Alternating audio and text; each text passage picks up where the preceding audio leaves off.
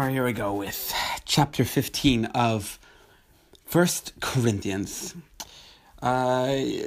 This book really is interesting. This chapter especially, it starts off with saying that Christ died for our sins according to Scriptures, pointing and relating back that Christ died according to the Scriptures. And I think it's referring to Matthew, where it describes how all this, went down, how Christ died, and that he was buried and that he rose again the third day according to the Scriptures. Again, it says according to the Scriptures. It's basically saying this stuff is factual and this stuff happened.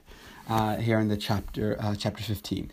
It's just basically relating back to everything that went on earlier in the other books of Matthew, Mark, Luke, and John. Yes. And just basically saying this is factual, according to Scriptures. He rose again the third day. And then it goes on to verse 5. And that he was seen of Cephas, which is Peter. I think that's maybe Peter's Greek name. Then of the 12, meaning the 12 apostles, and after that he was seen of 500 brethren at once. 500 folks saw him. I think of the natural revelation that my Jewish brethren say when they're saying that God is real. They point to how over 1 million folks saw the presence of God at Mount Sinai, and that was God's revelation to the people that he exists. And I just think that's fascinating, right? Just like a person who doesn't believe in God would say that why didn't God show his presence only at Mount Sinai? Why didn't he show it everywhere? And with just that same reasoning, one could say, why did he just show it to 500 or a little more above 500? Why only those folks? Well, God has his reasons, and it might be beyond our comprehension. One could ask ourselves, why did God have the 10 plagues? Why didn't he just bring out the people, his Jewish folks from the hand of Egypt? And according to some Jewish scholars, it's because God wanted us to be able to tell his awesomeness to our children, our children's children at Passover. So we don't really understand God's reasoning of why he only showed it to above 500 and not everyone, and why God only revealed himself at Mount Sinai and not the entire universe at once. So there we have it. And we're moving on and said, some are falling asleep. Like some of those folks who were there, have already died. And of course, at present moment, 2017, everyone's probably already died, definitely already died. And he was saying that James and the apostles also saw Jesus after he was risen up. But Paul, who he was born out of due time, he said in verse 8, meaning that he was not there for all this stuff to happen, all this stuff happening. He wasn't born, he was born out of due time, in order to see all that stuff.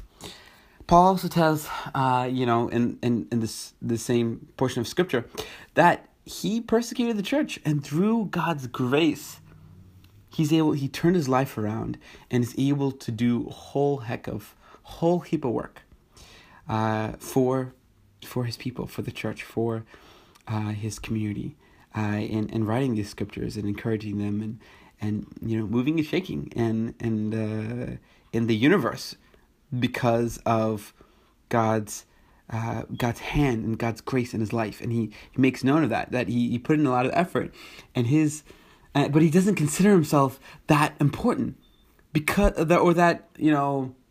worth. He doesn't that valuable because of his persecution of the church. He was a bad dude. He was a very hardcore Jewish guy who basically was a Pharisee, and he persecuted Christians. Anyhow, but now he's writing books for Christians and Jews alike. So moving on to verse 12 and beyond, and I'm going to stop very soon because I know there's a lot of flies in this house that I'm at right now, and it's just bothering me. So I'm just gonna stop because I can't focus so much. And I've done 3 types of fly traps and fly dissuaders, and it doesn't seem to be working. They're still hovering around. I put cloves in lemon and just left it out, and it still didn't work. And I have honey, and I got apple cider vinegar going on in other rooms. Anyway, I got it in soon. But just know that the Greeks at this time were having a hard time. So Paul wanted to convince them that the body and the soul will be resurrected after we perish. Okay? So you think of it this way, right? In Greek times, everyone is thinking the soul is the only thing that matters. It's the most important thing. After we die, it's the soul that will be resurrected, and that's it. Paul's like, hey, Christ tells us, our scriptures tell us, that actually the body will be resurrected too.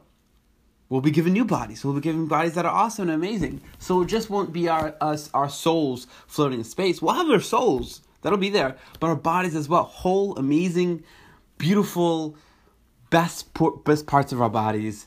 And their entireties. Connected, of course. Basically, with the soul.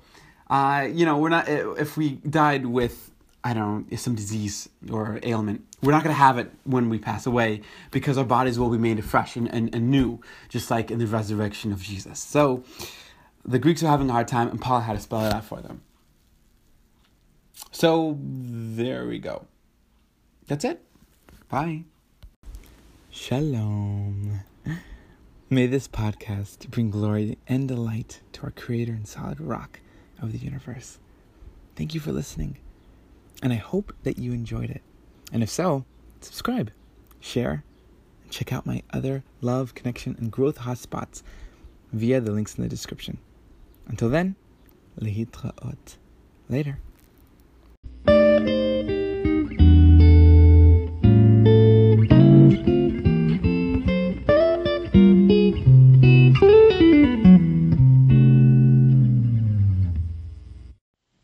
Hey, I like you.